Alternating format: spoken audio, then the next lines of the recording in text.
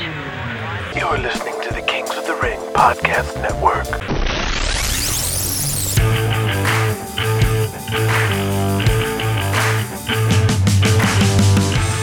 The number one fiction podcast in all of sports is back. Your favorite monthly wrestling soap opera has returned. My name is Steve Tatai, writer-director of Kings of the Ring, and I want to thank you for coming back or testing out this very unique offering to pro wrestling fans around the world. Kings of the Ring is a fictional and overly dramatic retelling of the 1980s wrestling wars, following the rise and fall of the power brokers of the sport, and a detailed look into the sex, drugs, and muscles lifestyle of the 80s wrestler and the sacrifices, the sacrifices, they make for success. These characters are fictional, even if they remind you in ways of people you know, but the building blocks that make up the stories, incidents, and tales are absolutely based on the real world and history of pro wrestling, no matter how far-fetched and outrageous something might seem, because that's the point. The behind-the-scenes world of pro wrestling has always been like a real-life cable drama show, and that's what this is. Kings of the Ring is intended for mature audiences. Today's episode would be rated MA for profanity, violence, sexual dialogue, and oddly enough, no drug use today. What do you know? Sorry about that. I'm sure drugs will be back next episode. I mean, it is the 80s. Ladies and gentlemen, welcome to the Season 5 premiere of Kings of the Ring.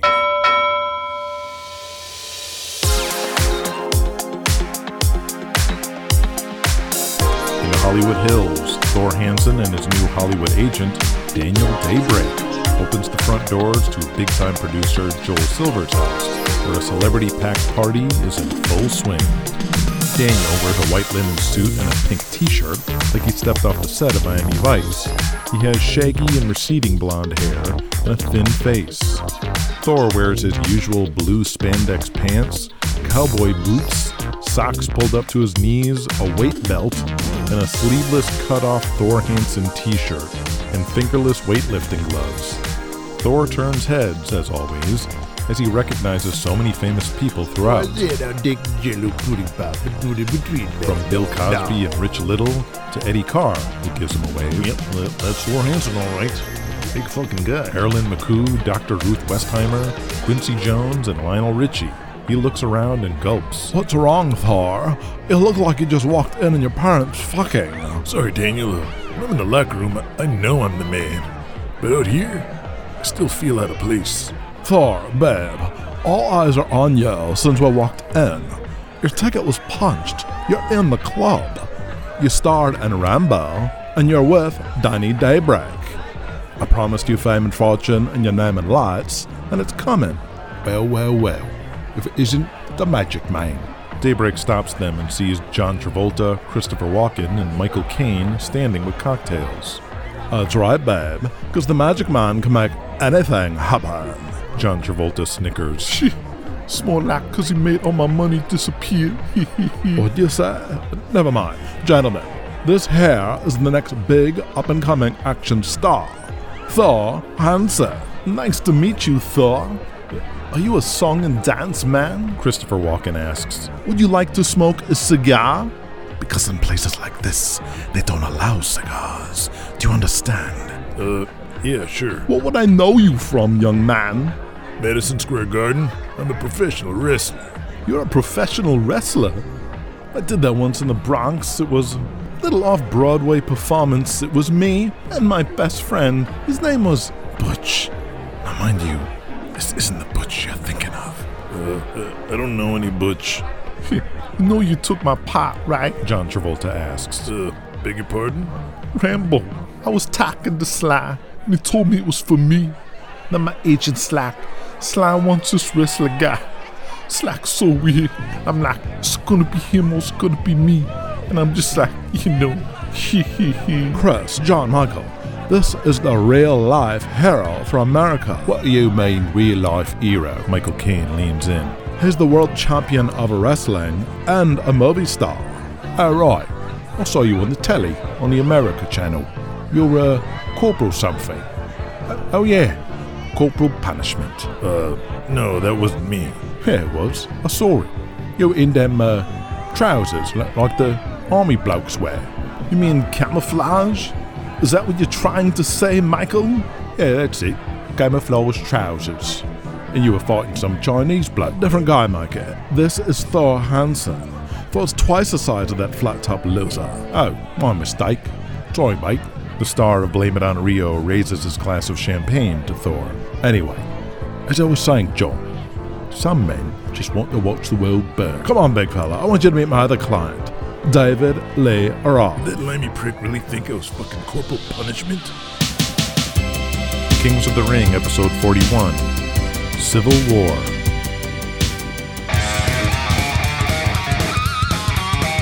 David Lee Roth is standing next to a modern art painting, wearing spandex pants, a glitter top, and mirror sunglasses, with pieces of leather filling the gap between the lenses and his temples.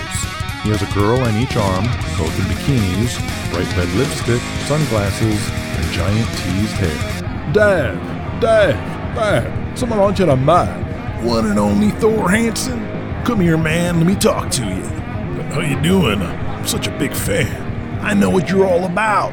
I grew up in Indiana watching Crusher Krawcheck. I know all about the original Japanese god Akira. Or was he Korean? Don't tell anybody. Because it's professional wrestling. The finest art form and perfect theater right before your eyes. With sweat, blood, live in Technicolor 3D. I'm a believer, man, and a believer in you. I wanted Van Halen to be the special referee for your match at Empire Mania, and when the guys didn't want to do it, I left the band. How would that even work? Wait, you left Van Halen because of that? I don't know. I'm standing here all alone. But listen here, man, because I have 2 words of advice for you, my friend, and they are go for it. Remember those 2 words well and wear them on your hat. Just like me, Thor, you've become bigger than the group you were with. And once your band starts playing different tunes, it's time to leave the dark side of the moon. You speaking my language, or should I get you a trombone? What? My vision is way bigger than my old band. It's 1986, so I'm making a movie just like you. It's called Crazy from the Heat, and Daniel Daybreak is putting it all together right now. It's gonna be the Purple Rain for rock and roll. Isn't Purple Rain already rock and roll? It's like Ghostbusters on acid. Revenge of the Nerds, but everybody's cool and accepted. It's Beverly Hills Cop, but on a bus. Huh? And it's George Burns, but old. You stick with Danny Daybreak and stick to him good. Because he's making it happen, and he will make it happen for you, my friend. Bigger than the band. Those are the 2 words I never want you to forget. What'd I tell you, baby? You're cool, dude. I can't wait. By the way, Dave, Donnie Gold told me he loves it when you call yourself Diamond Dave. He's totally flattered. Dave looks at Daybreak. What did he just say? I was just saying Donnie Gold's a big fan of yours. He stares up at Thor. Really, man, he thinks it's a nice tribute. David Lee Roth points right in Thor's face. I'm the original Diamond Dave, and I don't even know who that Golden Boy is. You just said you're a wrestling fan.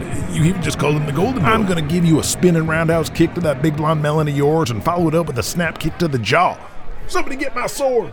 Dave starts backing up, doing karate katas. Listen, Dave, he didn't mean it. Let's go. What did I say? Thor, come here. Arnold Schwarzenegger calls him over. Never mind about David Lee Roth. He's crazy. How you doing, Arnold? Good to see you again. Arnold, baby. You look good, Thor. Still pumped up. And that's what we need. For what? These are my producers, Gerald and Lawrence. Joe, great party, baby. For my next movie, we're looking for larger-than-life men of action. We think you'd be perfect. Do you know Jean-Claude Van Damme? He points across the room to a young-faced Jean-Claude Van Damme, shyly sipping a 7-Up in the corner next to Morgan Fairchild, Weird Al Yankovic, and Connie Selica. He's a karate expert. He's going to play my next opponent, an alien from outer space. Producer Joel Silver steps up. You're going to help Arnold fight him in the jungle. Yeah, sounds radical. I'm in. Come with me, Thor. Let these boys talk. Let's find you some girls.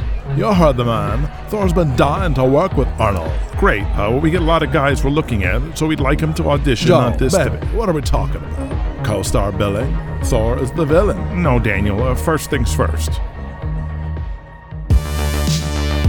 A little more than 1,000 people fill the stands of the Showboat Pavilion in Las Vegas for an AMW TV taping, as Freddie Fingler stands at ringside in front of the camera as King Kong Cyrus joins him. I'm going to bring over a newcomer to American Midwest Wrestling with a very impressive victory in his first match here at AMW. 6'9", 500-pound King Kong Cyrus. No, I'm here for one reason, and one reason only. And that's All-American Dan Sanders, the AMW North American Championship. I'm going to show you something, Freddy Fingler. Okay, we have a wooden board here placed on top of 2 step ladders. Give me that nail. King Kong Cyrus is taking a 6-inch nail, a spike, if you will. What are you going to do with that? We don't have a hammer. You watch, boy. King Kong Cyrus holding this nail in place on the board. I'm not sure what he's putting his head on the nail. Oh my God! He's headbutting the nail. Oh, it went right through the board. Oh, it went right through the board in 3 strikes. King Kong Cyrus stands up straight, and you can see blood bursting from his forehead where he drove the nail in. Oh my, that was disgusting. Dan Sanders, are you watching? You better be, because I'm coming for that belt square around your waist. Because I can hammer a nail through a 2x4 with my head and not even blink. Just imagine what I'm gonna do to you. All right, Gainway, I need to drain the lizard. Freddy Fingler bursts into the hallway with King Kong Cyrus behind him, who walks straight to Charlie Gotch and son Nelly, holding his clipboard and headset. Cyrus nervously shakes Charlie's hand softly. Nice to meet you, sir. I'm Mark Cyrus. Charlie looks up at his face, blood dripping all over it. You too. Was that good, Nelly? Just perfect, brother. Cyrus walks back to the locker room as Charlie disgustedly wipes King Kong's hand sweat onto his slacks. Who's the big fella? Nelly with a sly grin on his face. That's King Kong Cyrus. Just brought him up from Atlanta. Atlanta? Hey, if Jesse and Daniel are gonna steal from us, then I'm gonna steal from them. That's good, son. Arm us. Equip us so we can fight. I really want to put the squeeze on Julian. Put our shows head-to-head with EWF's Midwest shows and blast him out of the territory. Wow, that's pretty major. This is really happening, isn't it? You're getting cold feet already. You said you were up for this. You and your vaunted apocalypse and all the tickets they'll supposedly sell. Now you got this new King Dong kid. I mean, why you pussying out on me now? No, it's, I'm sorry, Dad. Of course we're ready for this. It's just a bold move is all. It's how you win a war, son. Anyway, where the hell is Freddy? I put him on this. Still in the John, probably. Here he is. Freddy walks by looking refreshed. Freddy, did you check the calendar yet? He looks back at Charlie, confused. The show dates to match EWF shows. Oh, right. I got everything you need, boss. But can I tell you about it after the show? The intermission's almost done. Well, did you do it or what? Yeah, sort of. I'll show you later. Yeah. Good job, Freddy. Good job. Here's your winner. Beautiful Barry Lovelace. At the Civic Center in Columbus, Georgia, fans shower the beautiful one and Miss Kitty with boos and catcalls as he holds her hand elegantly and bows as she steps down the ring steps, an act that has entertained and infuriated wrestling fans throughout the South for most of the 80s. The seemingly gay, chubby, and ugly prince, beautiful Barry Lovelace, and his ironically stunning valet, Miss Kitty, who inexplicably serves and allies herself with this unattractive heel night after night. It is that contradiction and confusing dynamic that always keeps the fans engaged with these two.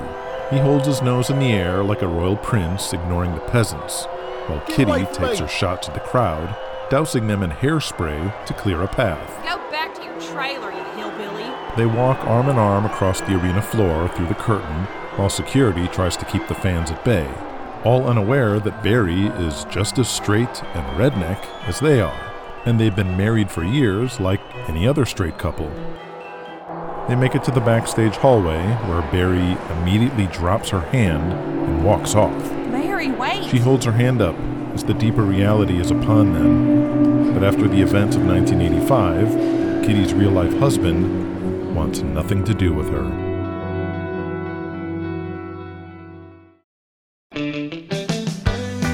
Bert Ironside sits behind his desk in the All South Wrestling offices in the back of the Dallas Sportatorium, with glasses on the end of his nose, while nephew Chris Stanley walks in and sets a large grease-stained paper bag on the edge of the desk. "Here you go, Uncle. Here's your change." Bob White's barbecue. I'm starving. He pushes his pencils aside and tears open the bag, revealing the white Chinese takeout boxes with steamy fried chicken inside. "Any word from Apollo?" Nope. You been calling him? "He's not at his apartment anymore. He moved out before Christmas." Motherfucker. I built that pretty boy into a draw, and he turns tail like that? Boy, better hope I never run into that kid again. "I know, Uncle. I still don't know what happened." Anyway, I need you to send these out. Bert gestures to a stack of packages. Green Bay, Chicago, Atlanta, Charlotte. "What's all this?" While you're making more rock and roll MTV videos for the boys, Peyton and Pop's been getting tapes ready for some new towns. New towns? I've been asked for years for tapes. Something I ain't put much effort into since we were never going to tour in other guys' territories, and they don't pay much. Well, I think it's time we kept some of these other places up to date with the newest All South wrestling, and start looking for new stations to air All South. After all, you never know. You mean running All South shows outside of our territory? Things ain't the same after the Super Bowl of wrestling. What happened exactly?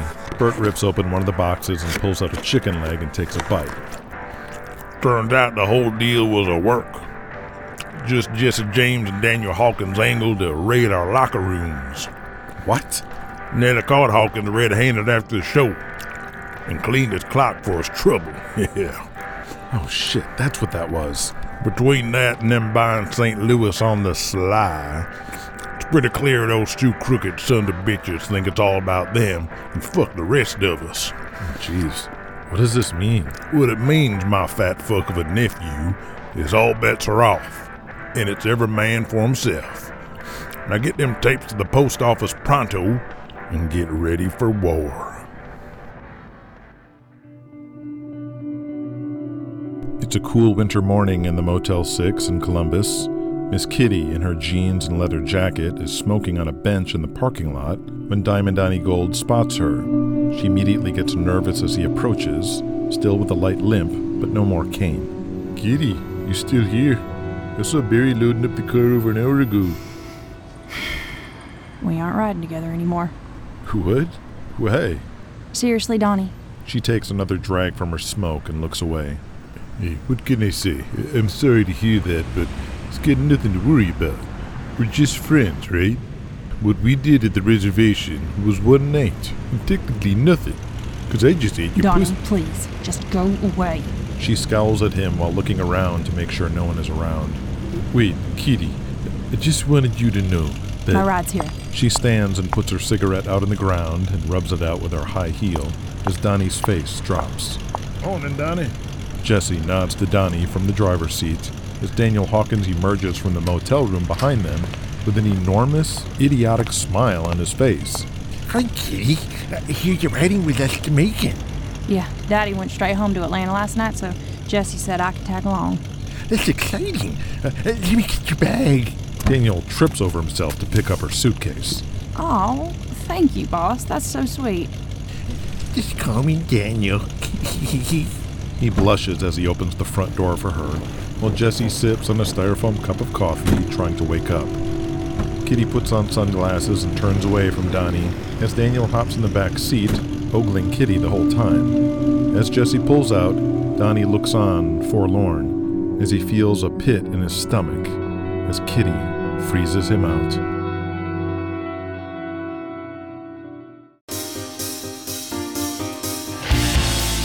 Thor Hansen walks back from the LA Sports Arena floor to end yet another huge show for the Empire Wrestling Federation. Thor gestures with his thumb towards the arena as boss Julian Kane stands in the hallway to welcome him. Hanging from the rafters, Julian. Hanging from the rafters. Yes, it's important we do well in LA. I'm gonna need you to work more media out here, too. Why? I want to build LA as our strongest market. Just between you and me, we're checking out a new venue tomorrow. The Forum? The Olympic Coliseum. Holy shit, dude. Are you serious? You need to be the biggest star possible. Talk to Nigel and see if he can get you any more TV appearances. Can you get on the Love Boat again? Actually, Julian, Daniel's already set me up with something big. Daniel Hawkins? What the fuck are you talking about? No, dude. Daniel Daybreak, my new manager. Julian smiles through gritted teeth. Oh, really? And what's that? Some local liquor store or something? Crazy Eddie's Appliances? Very funny, but I don't work for Charlie Gotch anymore. I'm gonna be in the new Schwarzenegger movie. Some alien movie in the jungle, Predator or something. Julian tries to hide his disappointment as Daybreak is proving to be legit. Really? Yep, Daybreak introduced me to the producers last night. Well, isn't he something? He's the magic man. Makes things happen. Julian sneers. And speaking of making things happen, I need you to make something happen for me. Anything, Thor. I've always been in your corner. What do you need? Corporal Punishment needs to go. What? Yeah, I've been generous letting him stay in the card out of the kindness of my heart.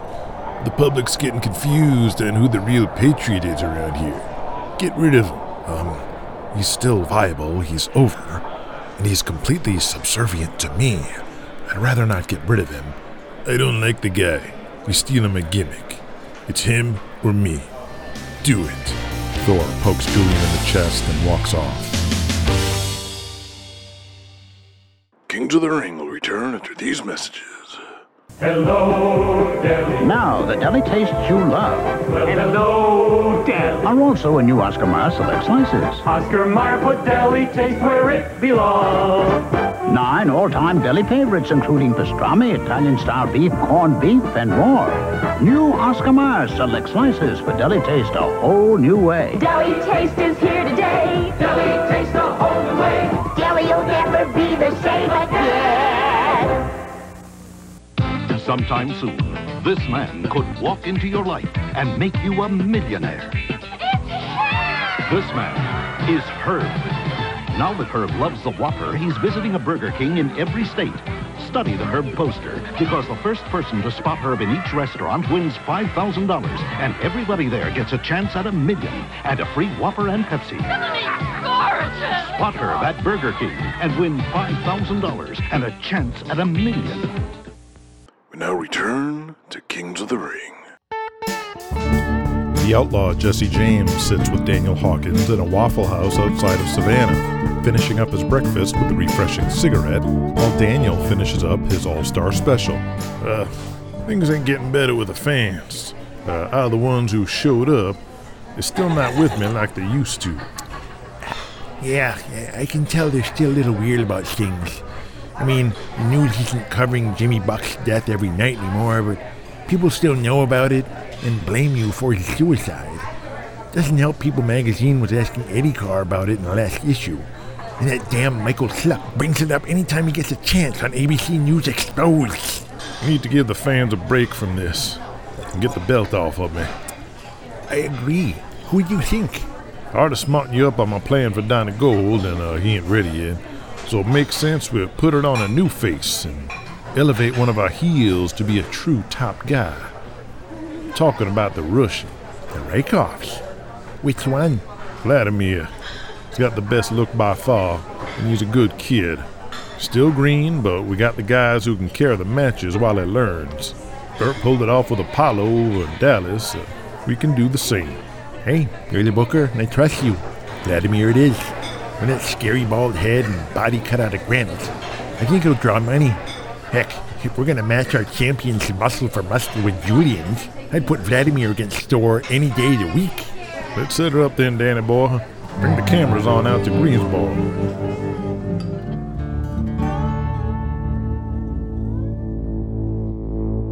Charlie Gotch is on the casino floor of the Showboat, off in the corner to avoid any wrestling fans, casually pulling the arm of a quarter slot machine, but not really paying attention, too focused on hatred and revenge.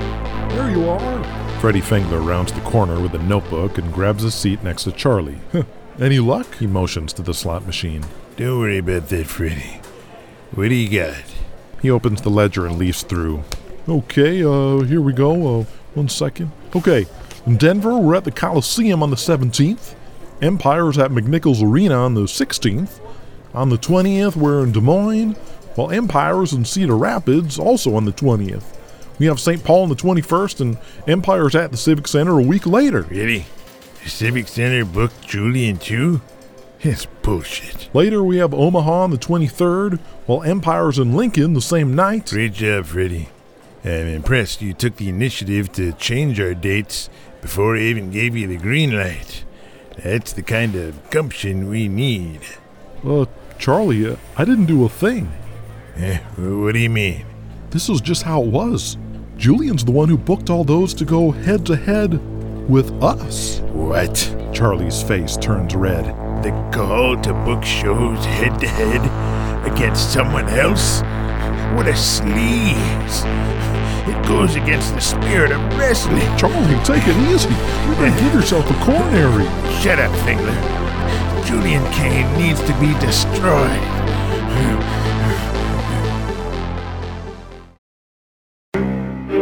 In the hallway of Greensboro Coliseum, Jesse James is in his gear with world title belt, standing with the Rykoffs and Prince Abdullah, with an open bottle of vodka in his hand.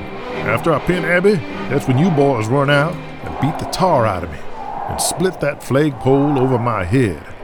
Take it to Brutal Bob, and he'll gimmick it so it breaks clean over my skull. He pops a white pill in his mouth and swigs the vodka. The Rykoffs look at each other awkwardly. Vladimir asks, "Everything all right, Jesse? Are you nervous?" No, but aspirin is a blood thinner, and so's the alcohol. That blood'll be squirting out of me like Old Faithful. Dmitri pictures that and cringes. I think I'm gonna be sick. Vladimir nods. No, I get it, Jesse. There's gonna be a big angle, isn't it? Right now, the arch enemy of all America is Russia. Which is why we gonna strap the Rocketio back. If you get my drift. He winks to Vladimir and taps on the world title belt around his waist. Yes, sir. Thank you, Jesse. Dmitri gives a congratulatory pat on the back to his longtime pal, knowing what's coming. Here is your winner, and still WWE World Heavyweight Champion, the Outlaw, Jesse. Whoa! With the sweaty Prince Abdullah on his back, selling the finish, Vladimir and Dmitri Rykov bum-rush the ring and attack Jesse James. He tries to defend himself, but after wrestling a 20-minute match, is quickly overwhelmed. Then Abdullah and Dmitri hold his arms, and the mighty Vladimir breaks the Russian flagpole over his head. Jesse crumples to the mat and falls face first, and the Rykoffs turn him to his back. Blood is pouring out of his forehead as the three foreigners stomp and punch him. Then they pick up the Russian flag and drape it over Jesse's unconscious body as if it were his funeral.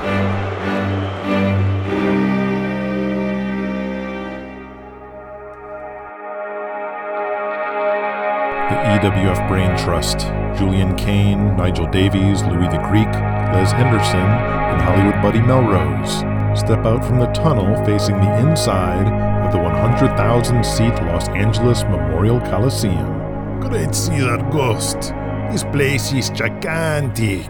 Louis the Greek gasps. Grand old lady, Henderson adds. Hey guys, we're standing where Carl Lewis ran out the tunnel with the Olympic torch.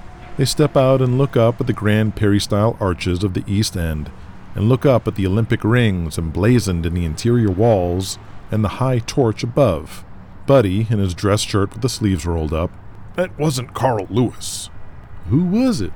I don't know the guy's name, but it wasn't Carl Lewis. Rayford Johnson. Ah, yes, thank you, Louis. I remember now. Who's that? The guy with the torch. I mean, what's he do? Is he a sprinter, a high jumper? I'm not an Olympic almanac. I don't fucking know. Well, you knew who he was. Louis knew who he was, not me. Nigel rubs the back of his neck, wincing as he looks out at the vast stadium. What's wrong, Nigel? You all whined about Milwaukee and the Mecca. I finally decide to do Empire Mania in style, and you look like you're passing a kidney stone. I was hoping you'd come to your senses since Milwaukee, old boy, the elegant Brit says. The largest wrestling crowd in history was 39,484 for Leroy Brown and the Southern Rebels in the Superdome.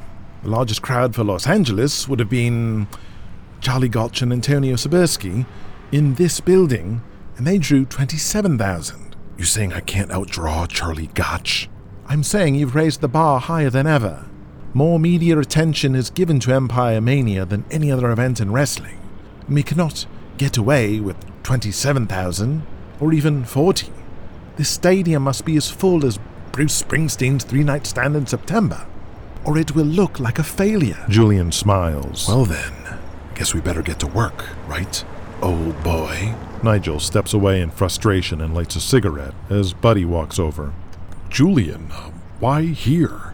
We're still relatively new on the West Coast, and wrestling hasn't been hot in L.A. for years. You're probably here because Charlie Gotch holds the record. Julian ignores Louis. Tell him why, Nigel. All of the Empire's strongest markets will be buried in snow come December, so that rules out Philadelphia, Giant Stadium, or any other stadium in the Northeast. The largest indoor stadiums are the Silverdome, Superdome, and the Astrodome. Houston and New Orleans are not places that we would... Julian looks at Nigel and sneers at what he's about to say about the EWF's drawing power in those alliance hotbeds. Have available to us. And Detroit is a dump. Wiping out Charlie's name from the record books is always a good thing, but it's a process of elimination. We don't have history here, but no better time than now to create some. This was one of the many neglected markets by Charlie and the Alliance. It's why last night's show at the sports arena was so important, and why we have to come back and put on the best shows to build the town. Can we do this place? 92,516 was the attendance for the 84 Olympic opening ceremonies. We're gonna beat that number. How? With the main event of all main events, right, Julian? Exactly, buddy. So what do you say? Ready to come out of retirement and wrestle Thor in the ultimate student versus teacher match? Ha! Hell no. My in-ring days are definitely over. Shame. Thor need major opponent. Empire 1 was Kong the Destroyer and Killian Kavanaugh. Empire 2, Mabutu Zulu. Thor against monsters. Could we build a blob in 1 year? Well, I can think of one guy we could bring in that'd sell the place out with Thor guaranteed. Still the biggest attraction in the business, even if he is based in Japan. Out of the question. Nigel walks to Henderson, waving his finger. Too unpredictable and impossible to control. As Buddy found out the hard way, Nigel puts his hand on Buddy's shoulder. Far too much at stake to put our main event in that man's hands. But perhaps a stronger worker might be in order this time anyway. So it's not always the same, Julian? We could get Killian Kavanaugh going again. Keep it a pure singles this time. Thor Hansen versus Killian Kavanaugh. No, I don't want to repeat. It needs to be a fresh matchup. Tommy Aloha has been excellent as Intercontinental Champion. He could definitely get a good match out of Thor. I'm not gonna do babyface versus babyface. My father did Goliath against Dominic Dante in Shea Stadium, and the crowd was embarrassing. And so was the match. No one wanted to do anything heelish, so it was rest holds. Such a waste of Goliath. How about turning Aloha heel? I don't think he'd make a very good one. How about bringing in Crusher Krawcheck and turn him heel? Or even Dane Sanders? Wouldn't Dane Sanders against Thor Hansen be something? Julian sneers and looks away from Henderson, disregarding his existence. I want something fresh and new. Something that taps into America. I want a match that non-wrestling fans can sink their teeth into. Stick with the patriotic angle. Thor versus a foreigner. Julian paces around the concrete platform and puts a foot on a bleacher, his elbow on his knee, looking out at the field, still set up for USC football. Mabutu Zulu has been great. It's an amazing gimmick, and he's selling it well, but nobody really hates Africa. I want families waving their American flags in their living rooms. Who is America's biggest enemy? Iran? Ayatollah? The only Arab wrestler of any consequence is Prince Abdullah, who's in Atlanta, and you fired him quite violently, Julian. Russia. It's always been Russia. They're an enemy we can't fight in the field with a gun or a tank. It's the Cold War that only ends in World War III. Something families worry about every day. All of us. What did you say about fighting on the field? Tanks and machine guns? That's it exactly. Americans are frustrated that our greatest enemy is one we can't fight on the battlefield. But in wrestling, America can fight Russia. in the ring. In 1986, it's all about the Russian heel. That's what we need. I think this entire conversation is what Jesse James had a year ago when he turned those green rookies into the Rykoff brothers for SCW. Yes, you're right, Nigel. Jesse 2 steps ahead of us on this one. Plus, he got the Arab with Abdullah. Jesse has all the best heels, don't he? True, but their biggest babyface might be a murderer. They have the best foreign heels and no one to stop them.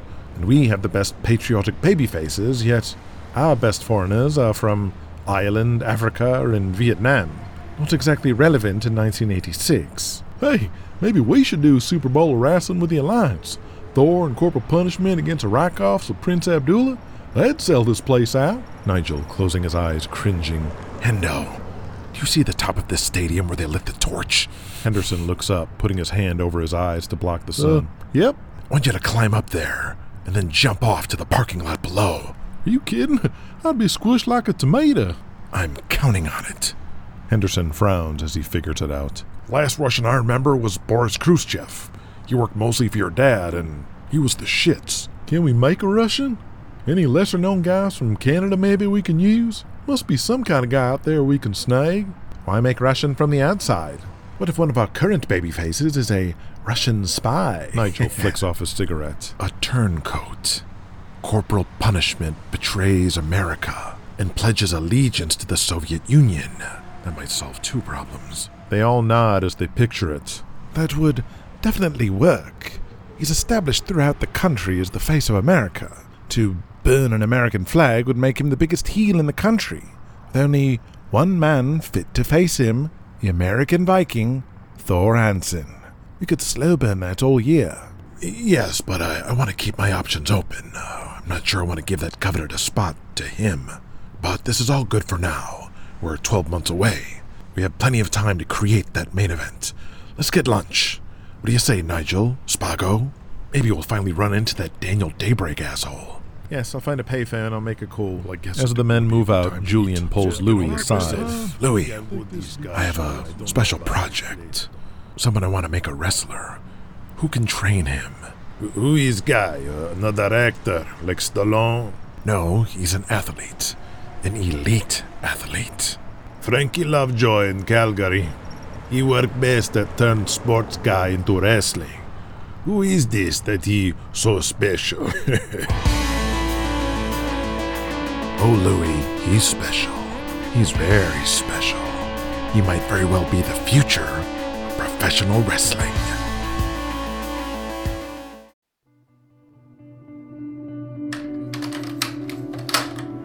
Kitty hears the sounds of Richard Petty racing on the TV as she steps into her living room, adorned with Christmas portraits of she and Barry, pictures of her husband holding up prized fish on the lake, and his high school football trophies. Barry walks in with a sandwich on a plate. What are you doing here? His fat belly plopped on the tray. I want to come back. No, Kitty. I'm sick of staying in that damn trailer with my daddy. It's a pigsty. Should have thought of that before you did what you did with Donnie. Jack, enough. I know something went on, Kitty. And so does the whole damn locker room. It was bad enough when I was a joke for marrying someone out of my league. But now it's even worse. Because everyone knows you fucked Donnie. That did not happen. I swear to God. If it wouldn't happen all this time, then it happened in Oklahoma. You gonna stay in there with a straight face and tell me nothing happened in Oklahoma? Nothing happened there. Barry shakes his head of receding hair, trying to laugh off his anger. Come on. Come on, Barry. I helped him get better, and he's walking. I barely said 2 words to Donnie since he's been back. There's no reason to be mad because there's nothing between us. I can't do this anymore, Catherine. I'm gonna tell Jesse to split us up. What? You'll be fine being a valet for somebody. You're Miss Kitty. It's me I'm worried about. I got nothing. My body's the shits. I'm not a great worker. I'm not even that good in the interview. I'm a gimmick, carried by my valet. I never had the tools to be a top guy, to be a world champion. Those guys got permanence. They got legacy. When Donnie broke his back, he was fine, because he was a former world champion. Jesse James, Crusher, everybody. They all got that world title to define them, to hang their hat on, no matter what. Once you win gold, that's forever. They're in the record books. I don't have that, but I don't have a choice. you do. Stay together and we'll work this out. Kitty, I can't go out there pretending we're a team. I can't even look at you without my heart breaking all over again. Her eyes water as she sees the pain in his eyes. There's nothing you can say to fix it. I want a divorce.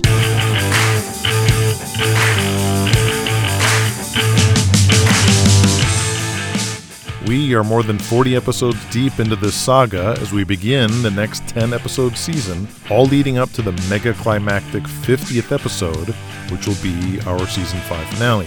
And I promise you, there will be an incident worthy of being the 50th episode, and a story that needed all 50 episodes to get us there. Now, this is an ad-free program, and I prefer it that way, so we rely more on Patreon to help finance the show. So please visit patreon.com/kingsotr and consider joining. It'll only cost you a couple bucks, and you're going to hear new episodes a full 2 weeks early. Plus, you're hearing the full extended edition, complete with deleted scenes through the Patreon feed.